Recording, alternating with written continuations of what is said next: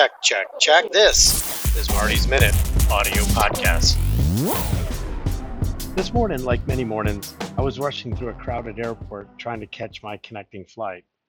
As I got off my first flight, I frantically searched for the departure board so I could see the status of my next flight. I needed to know what time the plane was leaving, if it was on time, and most importantly, what gate was it leaving from? Can you imagine getting around an airport without departure and arrival boards?